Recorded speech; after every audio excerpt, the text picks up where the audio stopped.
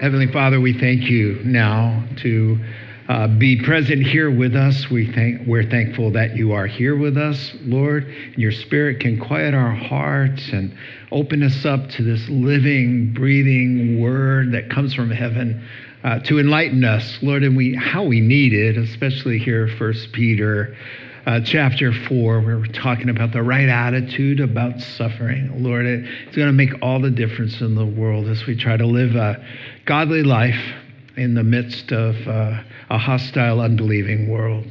Will help us to have ears that can hear what your Spirit is saying. In Christ's name, amen. So let's say you're watching the evening news, you and your spouse, and the weather guy comes on, and he says, well, you know, folks, there's going to be unusual early thunderstorms rolling in by morning time. And so you go to bed, and in the morning, sure enough, the clap of thunder and the sound of pouring rain coming down. And your spouse says, what? Rain? Today? Oh, man, I'm not prepared for this. It's going to ruin everything. This is so strange. How can this be happening?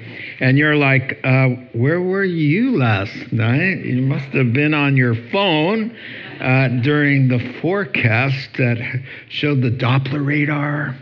There it was, a storm coming in. And he said, you're in for a messy commute.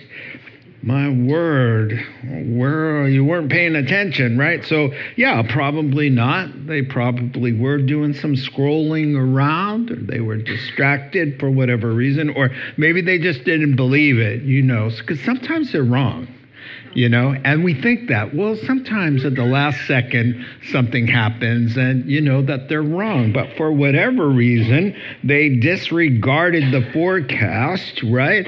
And now they've come a bit undone, the reality of rain, having expected some clear, sunny skies.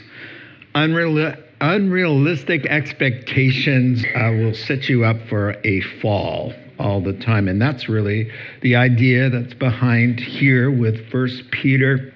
The book that's telling us, every believer is going to face a storm of a different kind, a storm of persecution for our faith. And then these kinds of storms that we go through are the storm warnings, the forecasts. They're frequent in the Word of God, and the lips of Jesus, he warned us right from the start about that. And so, but for whatever reasons, these particular believers to whom Paul is writing, they didn't take the forecasting to heart, and as a result, they've come all undone because of the painful ordeal there that sent them reeling, because I guess they weren't expecting it when they should have been. Verses 12 through 19, 1 Peter 4. Beloved, some translations have dear friends because we don't really say beloved anymore. But really the word in Greek is one word that means loved by God. And it's super important. And it's strategically put there for a reason. Beloved, do not be surprised at the painful trial, the fiery ordeal that you're suffering as though something strange were happening to you, but rejoice that you participate in the sufferings of Christ, so that you may be overjoyed when his glory is revealed. A shout out to the second coming there. If you are insulted because of the name of Jesus, you are blessed, for the Spirit of glory and of God rests upon you. He rounds out the chapter with this thought here.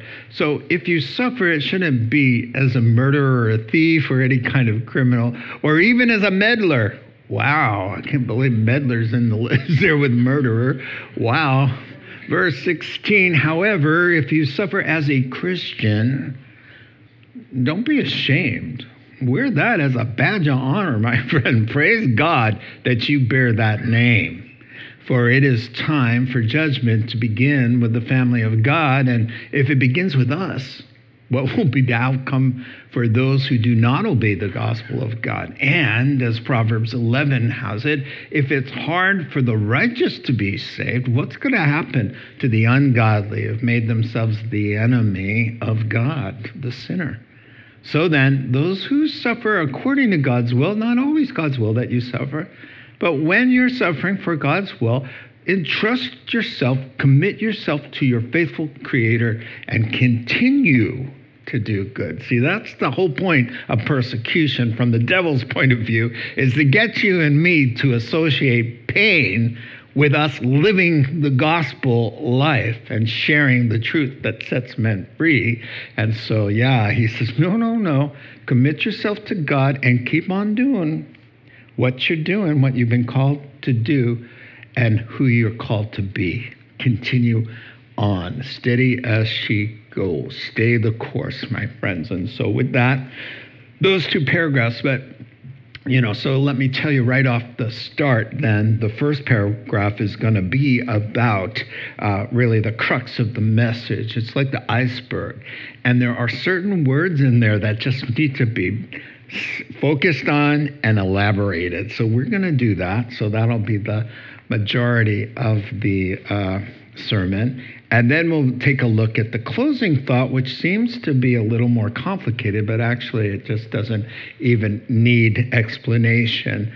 So it's self-explanatory is what I'm trying to say. So note takers, we are looking at two paragraphs. The first one, if you like to take notes, a call to a biblical attitude about suffering, which is kind of a repeating theme, especially in this section that started at verse 1, you'll recall, is attitude adjustment. Your worldview needs to be biblical about what you're going through in your life so that you can act accordingly with biblical wisdom and not your feelings, right? And the second paragraph, 15 through 19, is really giving motivation to endure well. Just a shout out to the day of reckoning, that day that we stand before God. And in that day, my friend, you will be glad for everything you ever suffered to maintain your Christian integrity and to stay true to God. It will be worth it, is what I'm trying to say on that great day. So let's throw those first verses back up there, 12 through 14. And like I said, it's like kind of an iceberg. It's just, it's just one little paragraph. But let me tell you, man, we'll be talking about this idea in there. Remember, you're loved by God. An idea is in there about expect this pushback in the world and see it as a badge of honor. The idea of being tested by this suffering is in there. And the other idea is there's a reason to rejoice, even in the midst of pain, as crazy as that sounds. And then a shout out to the second coming. So you see, we're going to weave through those thoughts that I just shared and then close out with this real kind of inspiring thought, that we're going to be glad that we took the narrow way on that day. So context is always helpful here. Note takers, the painful trial, the fiery ordeal here that our brothers and sisters in the Lord from the first century of modern day Turkey, though it was happening all throughout the Roman Empire, the heat got turned up. They're really suffering, and the Lord tapped the Apostle Peter to write them an encouraging letter. And that's what's before us today. And so the good news, the Christian faith, the gospel, has taken hold much of the Roman Empire. There are churches all over the place. That is the good news, that the message has gone out and lives have been radically transformed. And with the message, there's a God in heaven who loves us, made a way for hopeless, helpless sinners to come back to him, to be reconciled to him. That he sent his only son, Jesus, to die for us. And all you have to do is trust in him. You'll have reconciliation to God's love. You'll have forgiveness of all your sins and life everlasting. It's a pretty good deal for sinners to simply have to trust in him who died on our behalf. Now, that's the gospel, right? The good news. Gospel means good news. And but not everybody finds the good news good news. Some of them think it's bad news. So if you want to remain in your sins and run your own life and pretend there's no God, and then, the reminder to your conscience is a most unpleasant thing, about as unpleasant as a cell phone going off in service. Not quite as unpleasant, but it's up there. And so they push back in various hurtful ways and varying levels of intensity. We call that persecution, from the Greek and Latin to chase. So here in the Calvary Chapels of Central Turkey, as I've been saying, the heat is turned up fiery. Not like us in the U.S., who are privileged to live in conditions more favorable to the gospel. Like we get mocked, though the heat is turned up a bit these days. We lose some friends. Maybe we get canceled, or unfriended on Facebook, or Chick-fil-A has to have protesters. They're just making chicken. And that's all they're doing. They're making chicken. Oh, and by the way, the owners are Christians. And they believe what the Bible says about human sexuality. And that has gotten them in a world of hurt. Right. So, and so they push back. We'll teach you to push your ideas on us. And so that's what was happening then. Nero was married to a boy, and the Christians didn't go bringing gifts. And this made him very, very angry. And so he started making life hard for people who didn't accept him as he was. You can love a person, but not agree with how they live their lives and every choice that they make. You don't have to stamp it approved. You can still love them and disagree, but that makes some people crazy, mad, and they push back, as it was doing with Nero. So he turned up the heat, and instead of just being mocked, they were losing their freedoms, losing the way to support themselves, and losing their lives. So, Peter has to say things like, this is the way it has been. So he says, number one first is beloved. So the first word, what a beautiful word. He just says, listen, you loved by God. God loves you. Listen up. God loves you. Right before some unpleasant news has to come our way, it's good to remember that God loves us, that He's got His eye on us, that He's well aware of what's going on and the pain, and that He is with us in it. That's all wrapped up in one little word, beloved. And it's needful to say right before he reminds us of an unpleasant truth, that suffering's a part of the Christian life. Because when we're suffering, that's the time when we don't feel like God loves us, and that we're tempted to believe that He's abandoned us, like so many of the Psalms. When our feelings come up and they say things like, why do you hide your face and forget our misery and oppression, O Lord? That's a quote from Psalm 44 and verse 24. And the answer to all of the heartache that we always express to God by saying, God, how can you let this happen to me? Why is the bad guys getting the upper hand here? Where are you in all of this? Did you forget about me? And then his answer through Isaiah chapter 49 is always the same. It's always something like this. Never can a mom forget her nursing child? Can she feel no love for the child she has given birth to? But even if that were possible, I would not forget you. Isaiah 49:15. Never will I leave you. No, never will I forsake you? So feelings are unreliable counselors, and they're terrible at theology because the second they get their toes stepped on, they're like, spiritual amnesia. You forget all about all of the goodness of God and the ways he's gotten you through every past trial and tribulation, but that's why we need to remember we're loved by God. We're loved by God. The next thing here in your paragraph is an attitude adjustment. He says you're going to need a new attitude because the one you have now stinketh.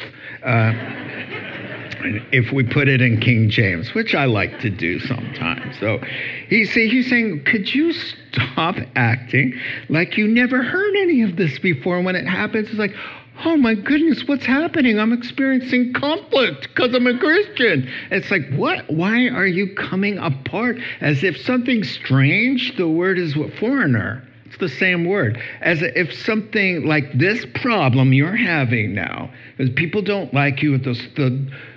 The liberal professor at the JC gave you a D on your essay because she doesn't agree with your biblical worldview. And then you come undone. How can this be happening? This is so unfair. I can't. God, where are you? God has told us, I'm telling you these things that in me, you can have peace. In the world, you're going to have tribulation. The word means to be squeezed. They're going to squeeze you. Not because they don't like you, but because they don't like me. Jesus said, look, if they liked me, they would have liked you. Because you talk about me and you're called by my name. But if they didn't like me, they rejected me, they mocked me, they ended up killing me. They're not going to give you a standing ovation, you see. So, yeah, this is, we need to readjust and make room in our understanding that it's not a foreign thing. Foreigner, as I said, meaning it doesn't belong here. It belongs over there, over that border, over there, you see. But here comes some bad news that Peter has to say. There's a new kind of normal. It actually is normal for you, believer. Part and parcel of your salvation experience in receiving Christ, along with the joys unspeakable, living forever, having all your sins wiped out, and having God as your Father, that's a pretty good deal. But with that, because of the nature of the world that's fallen and at odds with God, and because your own heart and people's hearts around you are fallen and sinful and at odds with the Holy Spirit, that you yourself are going to have troubles within you and troubles outside. That's just a given. It's like, why are you acting surprised? Do you remember Adam and Eve in the story and what happened? Do you think we're still in paradise?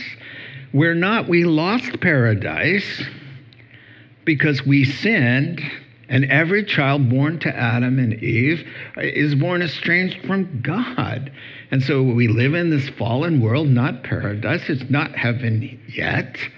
Heaven's the place with no more trials and tribulations. And so there's conflict here, and it gets messy. So expect it. The two things that drive the world crazy, and it was true, and I already kind of mentioned it, is the human sexuality. The Bible's very clear. A man, a woman, married. Any sex outside of that one scenario is called fornication. It means, it's where we get the word pornography. And it means to sin or to be sexually immoral. It's the big umbrella word. And that addresses the God of this world. And the God of this world is we do whatever we want. And you don't tell us who we can identify as or who we can find attractive and who we can marry. And if you dare to tell us that, well, first of all, I'm not telling you anything. I've got this book, it's called a Bible, and he's telling us that he has a different plan. And that's the reason we get into trouble. Let me tell you about a strange little incident that happened many, many moons ago in the Stone Age when I was in college. It was a joke. And so I'm at Cabrillo College getting some of my general ed out of the way, going to Bible college at the same time. I'm in the cafeteria. I'm minding my own business, really. Trust me, I really am. This time, I'm not saying anything to anybody. I'm really interested in the sandwich and the Bible. That's it. And a guy, and he does not look the type. He's wearing like one of those Letterman jackets, and it's a good-looking kid. He's sitting there, a young man, and he goes, "You Christians in that Bible," and he pulled back his fist. And I was so surprised that I was like bracing for impact. Like, what else can you do? I mean, I just like it came out of nowhere, and he did. He ended up going, "Ooh." And I'm like, "Thank you, Jesus." And he walked away. But you know what? He's not mad at me. You and that Bible. Because the Bible's sitting there getting me into all kinds of trouble. It's just broadcasting right there. You need to repent. What do you think you're doing living in sin? You need, you can't be doing that. There's a God. The Bible is the problem. And that's why so many of your friends and mine are deconstructing now, because they got the heat, they got the message. The Bible's causing me a lot of pain. Now, all I have to do is change the parts that cause the conflict. If I just keep it mostly the same, but dumb down the 2 or 3 things that drive the world crazy, and I just change it a little bit. To change something from what it used to be into something that it isn't means it can't do what it formerly used to do. Did you follow that? Okay, because if you change the gospel, and the gospel saves, it's no longer the gospel, and that new gospel is not the gospel, and it cannot save. That's what I'm trying to say, and I think that I've confused you more than when you first got here. Moving on here. Yeah, so that's the problem. You have to expect it. In fact, what did Paul tell Timothy? He said, if you want to live a godly life, you will suffer persecution. So if you'd rather be sitting there listening to some music that you like and reading some novel, you're not going to get into trouble. I'm not saying that's bad. I'm just saying, if you want to live godly and you're always carrying your Bible around and you're quick to mention Jesus, you're going to get a little pushback. That's just given. And if you're expecting it, to be forewarned, as I've been saying almost every Sunday, is to be forearmed. You ready for it, So that when someone in your immediate family gets their nose bent out of joint about Jesus and your love for him, and they no longer want anything to do with you, your own family. Not only that, they become hostile, almost like an enemy. Then you're like, what is this happening? This is crazy. And then you go, shh. Matthew chapter 10, you go down and you read Jesus' words. Heads up, I didn't come to bring peace. Everybody join hands around the table. That's not what's going to happen. Please expect that. It's more like a sword, because the gospel's going to come and 3 of you are going to go this way and 2 of you are going to come with me. And you're going to have tension. And then he says this, and this comforts your heart. He says, a man's worst enemies will be in his own family. Quote, Son of God. So then if you can find chapter and verse for your suffering, then the comfort, the peace, you go, aha, this isn't some strange thing happening. How could my own kid, I raised them in the faith to love God, and now they hate him and us? How could this? What do we do wrong? Why the foreign thing? This is strange. And then you turn to Matthew chapter 10, verse 36, boom. And you're like, still grieved, but you're settled. You're not tempted to say, oh, what I meant to say. Oh, God loves everybody the same. And you come as you are. He doesn't care about repentance or holiness. See, the reason you do that is to protect your own self and to make things a little easier. And so a lot of people are selling out. The third idea that's in this iceberg of a passage is he calls the pushback that we receive a trial to you. In fact, it's a phrase that says these hardships that God who loves you has allowed is for your testing. So that trial word. Remember I told you when I first came to faith, I was in a church and everyone was talking about their trials. And I was so confused because trials is really a Christian word for trouble. And so I had never heard it before. So I'm like, what, are you guys all going to court or what? Remember I said that? I mean, I didn't understand. But so they explained to me, well, trial means something's on trial. What's on trial? Your claim that you're a Christian. And so when hardship comes because you're a Christian, then we find out how genuine or the quality of your Christian faith is. But you know what? You can talk all day long, and for the most part, we will believe you, but nobody knows for sure until you're aggressed and there's something to lose and some big time pain associated with being the thing you claim to be. So when you're tested, you either fall away or you stand and keep doing the very thing that's causing suffering to come your way. And in this idea, you're tested. So you see, so Jesus looked around and he said one day, you guys, some Christians remind me of an illustration. And so he told a parable, which just means a story of the spiritual truth, about 4 different kinds of soils in the garden of your heart.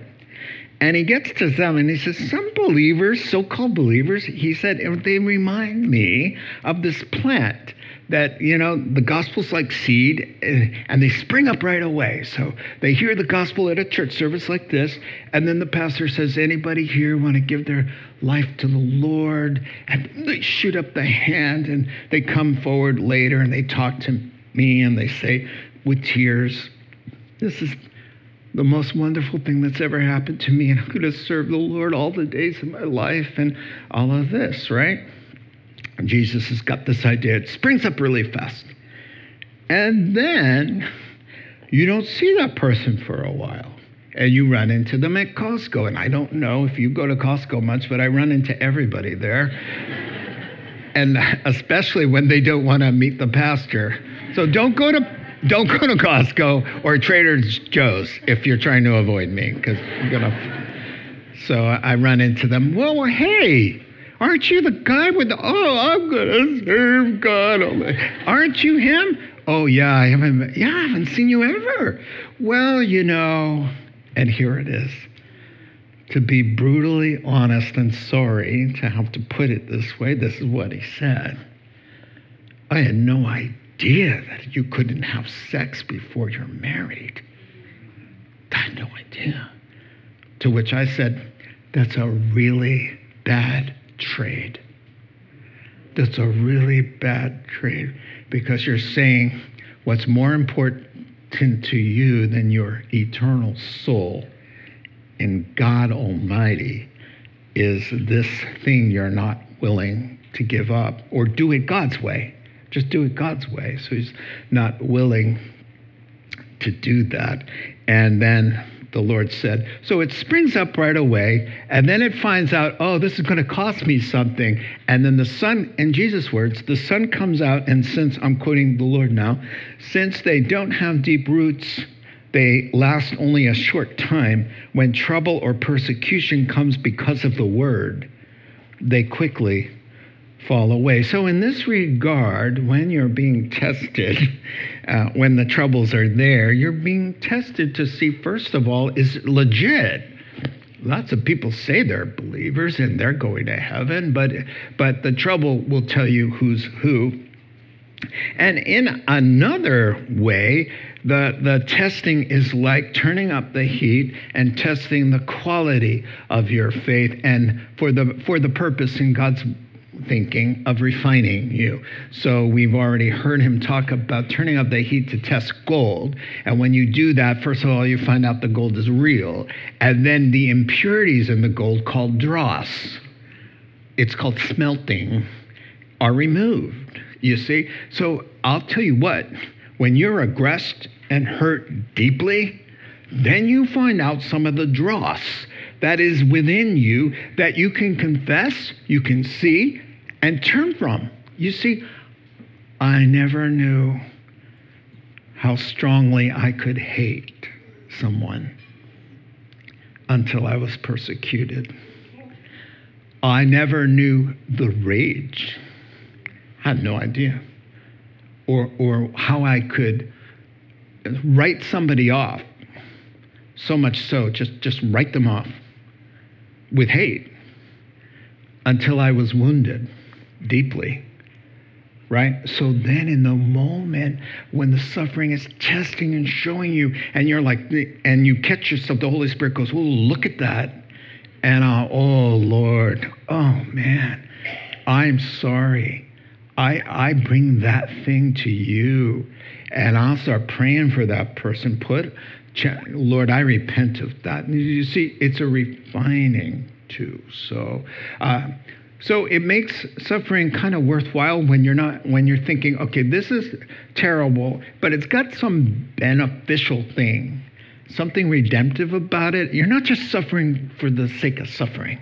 That God's like, okay, I allowed this because I love you, and I'm working in so many ways you can never know right now, but trust me in this. Now, irony of irony, that brings a sense of joy, which is the fourth thing that we're talking about in our iceberg. I don't know why I keep going back to that, but it is kind of a very deep passage. A sense of joy in the midst of grief. And that's an irony, isn't it? Rejoice that you participate. Why? In the sufferings of Christ. And you can be overjoyed now. You're rejoicing, which will culminate when we see him. So, come on, that's crazy. First of all, the Bible doesn't say you sing for joy because you're in pain. No. We cry, we weep. We despair sometimes. We have human feelings, right? But he's saying there's a joy that you can have in the midst of being miserable, you see. And it's not foreign to us, right? How about a woman who is having a baby? Now, I've been in the room all 3 times, and there's a strange mix of anguish and joy. It's all mixed up in there. So 1 second, there's some aggressive language being used, just like, it's like, whoa, this is terrible and awful. And then there's the glow. We're having a baby, you see. So there's the mix. So it's possible. Chemotherapy, I cannot tell you. When it made me so nauseous 21 years ago, and I survived, just so you know. I never finished the story, so 21 years later. But I remember, being violently ill and so happy. So happy. Inwardly, I'm like, yes, get it, God, get it. Destroy that cancer. And with every wave of misery came a wave of hope and optimism and joy. Right? And how about cycling to Mexico? Yeah, pedaling, not doing this, vroom, vroom, vroom. Because what? What is that? Come on.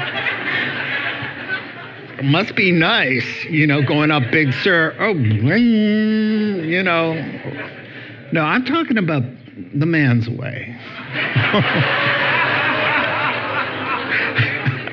I love all of you, whoever you are.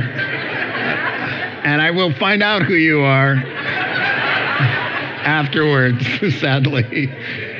But when you're going up Big Sur on a bicycle, you think to yourself, dear Lord, what have I done? You're like, the anguish, I cannot tell you. You're just like, you're picturing the headline, Pastor dies in Big Sur, thinking he could ride his bike to Mexico, But I'll tell you what, in the midst of some great disillusionment and some real agony, there's a sense of joy and accomplishment. It's a wonderful thing. So all that to say, it's not impossible for you, when you are reeling in pain, to feel some sense of joy. Because why? Number one, he says you're sharing in the sufferings of the Son of God. You are in some pretty fancy company, sir. Wow. You're just like the Bible heroes, God's own Son, and me in the same list? Come on, get out. How did I get so worthy? How did I get so lucky, in air quotes there, or blessed, to be considered worthy? Listen to this, Acts chapter 5. I might have it on the screen for you, verse 40. The council calls in the apostles and have them flogged. It's the robe comes down right there and then, and they bring in the bamboo. And that's the kind of flogging the Jews would do, and 39 times on the back. Then they ordered them not to speak in the name of Jesus and let them go. The apostles left the Sanhedrin, rejoicing because they had been counted, rejoicing in that pain and shame and humiliation, counted worthy of suffering disgrace for the name. They're like, we're just fishermen, minding our own business, living our ordinary lives, and we get sucked into the Bible story with the Son of God, the angels, and all the prophets of old. How did we become so worthy as to suffer for the King of Kings and the Lord of Lords? That's the idea here. And the last thing we ever think of when we're getting smacked around at work or in our families, or however the abuse that you find it, you see. So what they're saying and what Peter's saying is, when you suffer for Christ, it officially links you to him and his sufferings, you see. And so you're in pretty good company there. And so our present rejoicing is headed to when his glory is revealed. Verse 13b there, he's talking once again about the second coming, the shout out there. Scholars have identified 1,845 different biblical references to the second coming. Do you know that 1 in every 25 verses in the New Testament is a reference to his appearing and the glory that will come when the Son of God lights up the sky? Jesus' words, like lightning, lights up the sky from east all the way to west. In fact, the references to the second coming outnumber Jesus' first coming 8-1.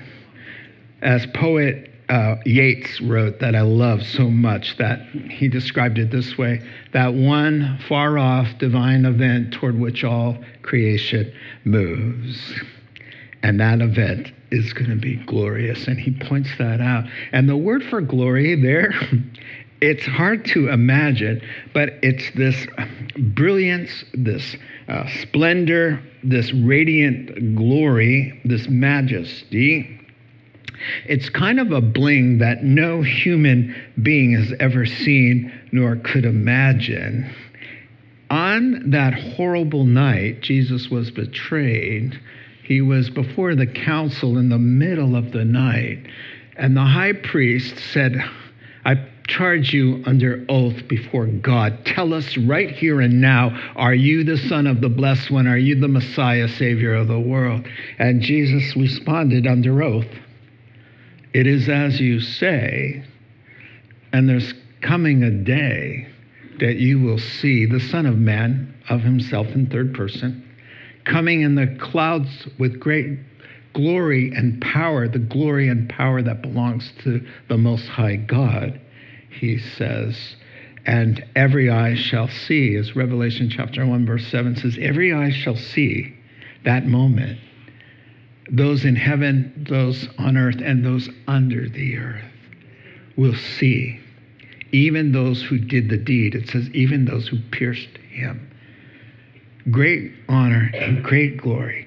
And in that moment, all the shame, the humiliation, the hardship, the tears will all be worth it. In that moment, he says, you have joy now, but that's nothing. Look at the verse. It will be so 1 to 10, the joy when the outshining of the Son of God fills the universe. Ta-da! The trumpets go off, and there he is. The one who created all things is standing there, shining. And you're shining too, because you and him belong together. You're a team. And you guys took a beating together. He took a beating, you took a beating. And then he's in glory, and now you're in glory.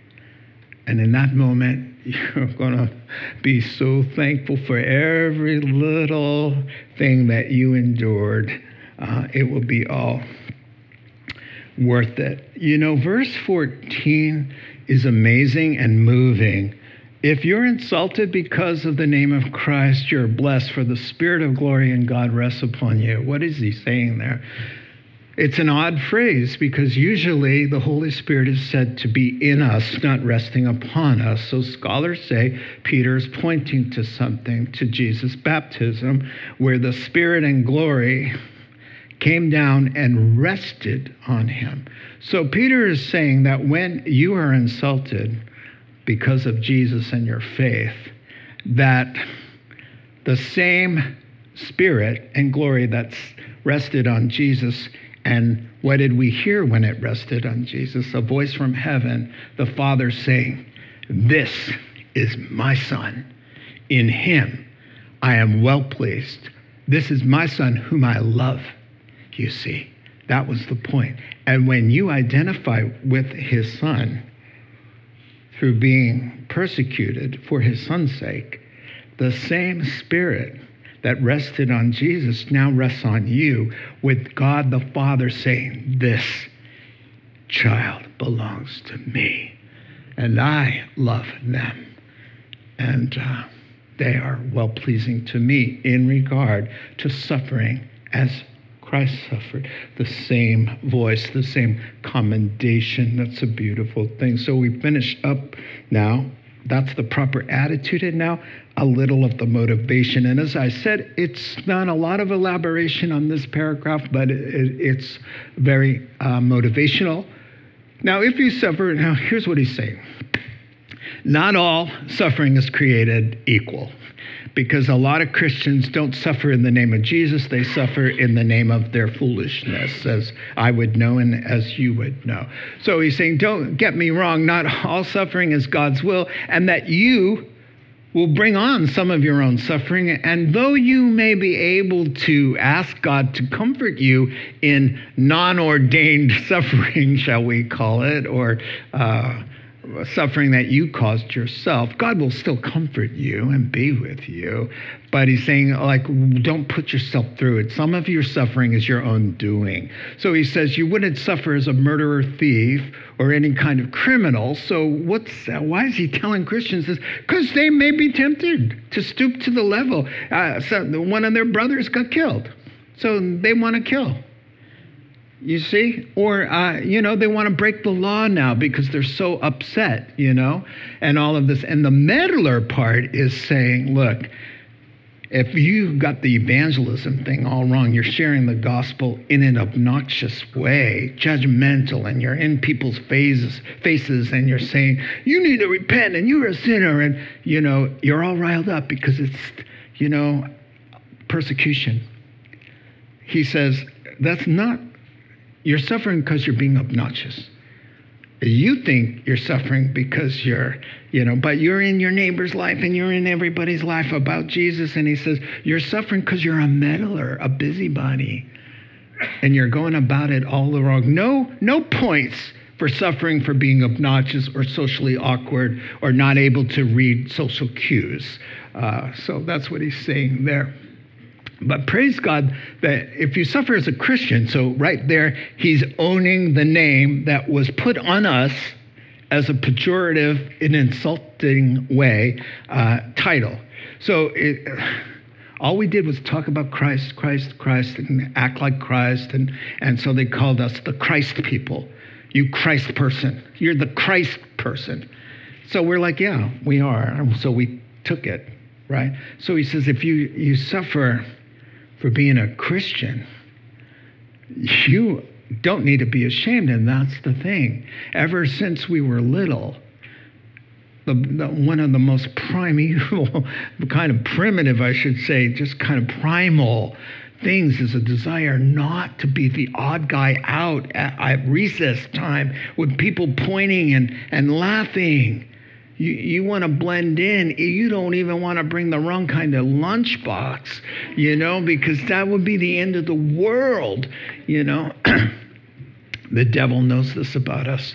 So he wants to shame you, to stand down, you see. So he says, listen, there's no need to be ashamed, because what is shameful about being associated with the God of the universe, the holy words of the Lord, the Bible heroes, truth, goodness, virtue, and all at a cost to you?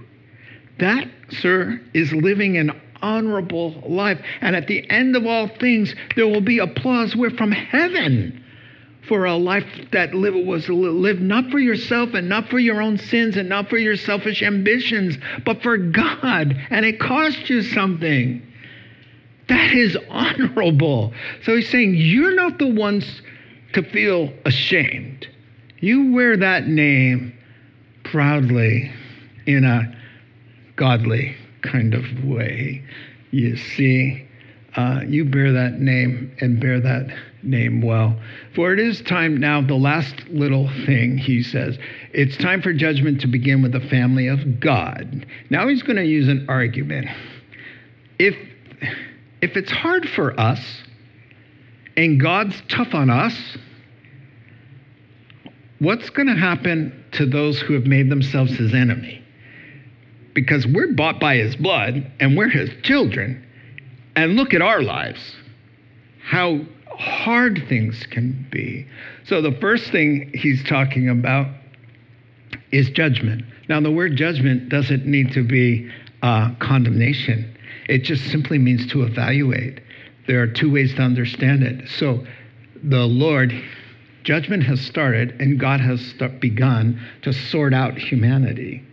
And he started with us. And even today, the judgment of God exists in Christians' lives in the form of evaluating and disciplining us. That is judgment. No need of fear, no need of condemnation. There is therefore no condemnation for those who are in Christ. Jesus paid for all of our sins. We never need to fear the judgment of God. However, the word is used when the Lord disciplines his children. So when he finds something that we're doing that's not helpful or Christ-like, he judges us with discipline. And so the Bible says about discipline, my son, don't lose heart when the Lord rebukes you, because the Lord disciplines the one he loves. He chastises every son he receives and daughter. And so that's what's going on there with the judgment that we all experience and that God is doing right now. So his point is, what if God is judging us even though we've been bought and paid for, and that all of our actions are scrutinized by God, every single thing, you will stand before the judgment seat of Christ for reward or lack thereof, that's all. But every little thing you did as a Christian gets the scrutiny of God in judgment. So Peter's point is, if that's how God is with us, oh my word, with no advocate, no blood of Jesus, just straight up, let's go for every little thought you've ever thought, every spoken word, every deed. He says, oh my, you're going to be glad you took the straight and narrow path on that day. You're going to be super glad. And then he says, shout out to Proverbs 11, if it's hard for us to be saved. What's going to happen to them? What does that mean? It doesn't mean we're working our way and it's so super hard. He's saying the hardship that comes about, that purchased us with the Son of God's own blood, that was an ordeal. And look at the hardship in our own lives, suffering persecution, dying to ourselves daily, the cost of discipleship, deny yourself, pick up your cross, follow the Lord, the tug of war on the inside, the crucifying of our sinful nature, and all of the stuff in the world and how our lives are perpetually up and down. So he's saying, if the Christian experience is hard, what is going to happen to those who are the opponents of God without a Savior? The idea is to make you super glad and accepting of your lot in life, no matter how it is. It's not going to be like those who are unbelievers. And then he says, okay, here's the moral of the story. He says, if you're suffering, whenever you're suffering, you commit yourself to God. Commit yourself to God. The word there Jesus used on the cross as he was dying. He said, Father, into your hands I commit my spirit. So the word is an accounting term. It's a financial word. It means to entrust to somebody with a sacred vow kind of thing. And that person has an oath to God to return your deposit to you safely. As you deposit it, it's safeguarded, you see. So the point here is, if you safeguard your soul to God, you got nothing to worry about, you see. And it doesn't matter if you're bouncing all over the place. Put your soul in God's hands and trust him.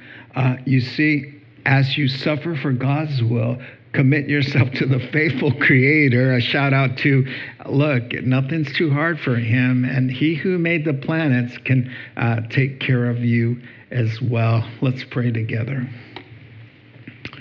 Father God, we just thank you for your wonderful love, your goodness.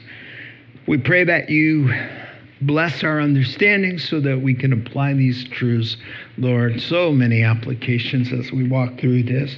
Lord, help us to, in the moment when it matters, to apply these truths so that we could be more effective and productive for you. In Christ's name we pray. Amen. You've been listening to the Rocks Podcast. Our regular services are held on Sunday mornings at 8, 9:30, and 11:30 a.m. in Santa Rosa, California. If you'd like to learn more, please visit our website at cctherock.org.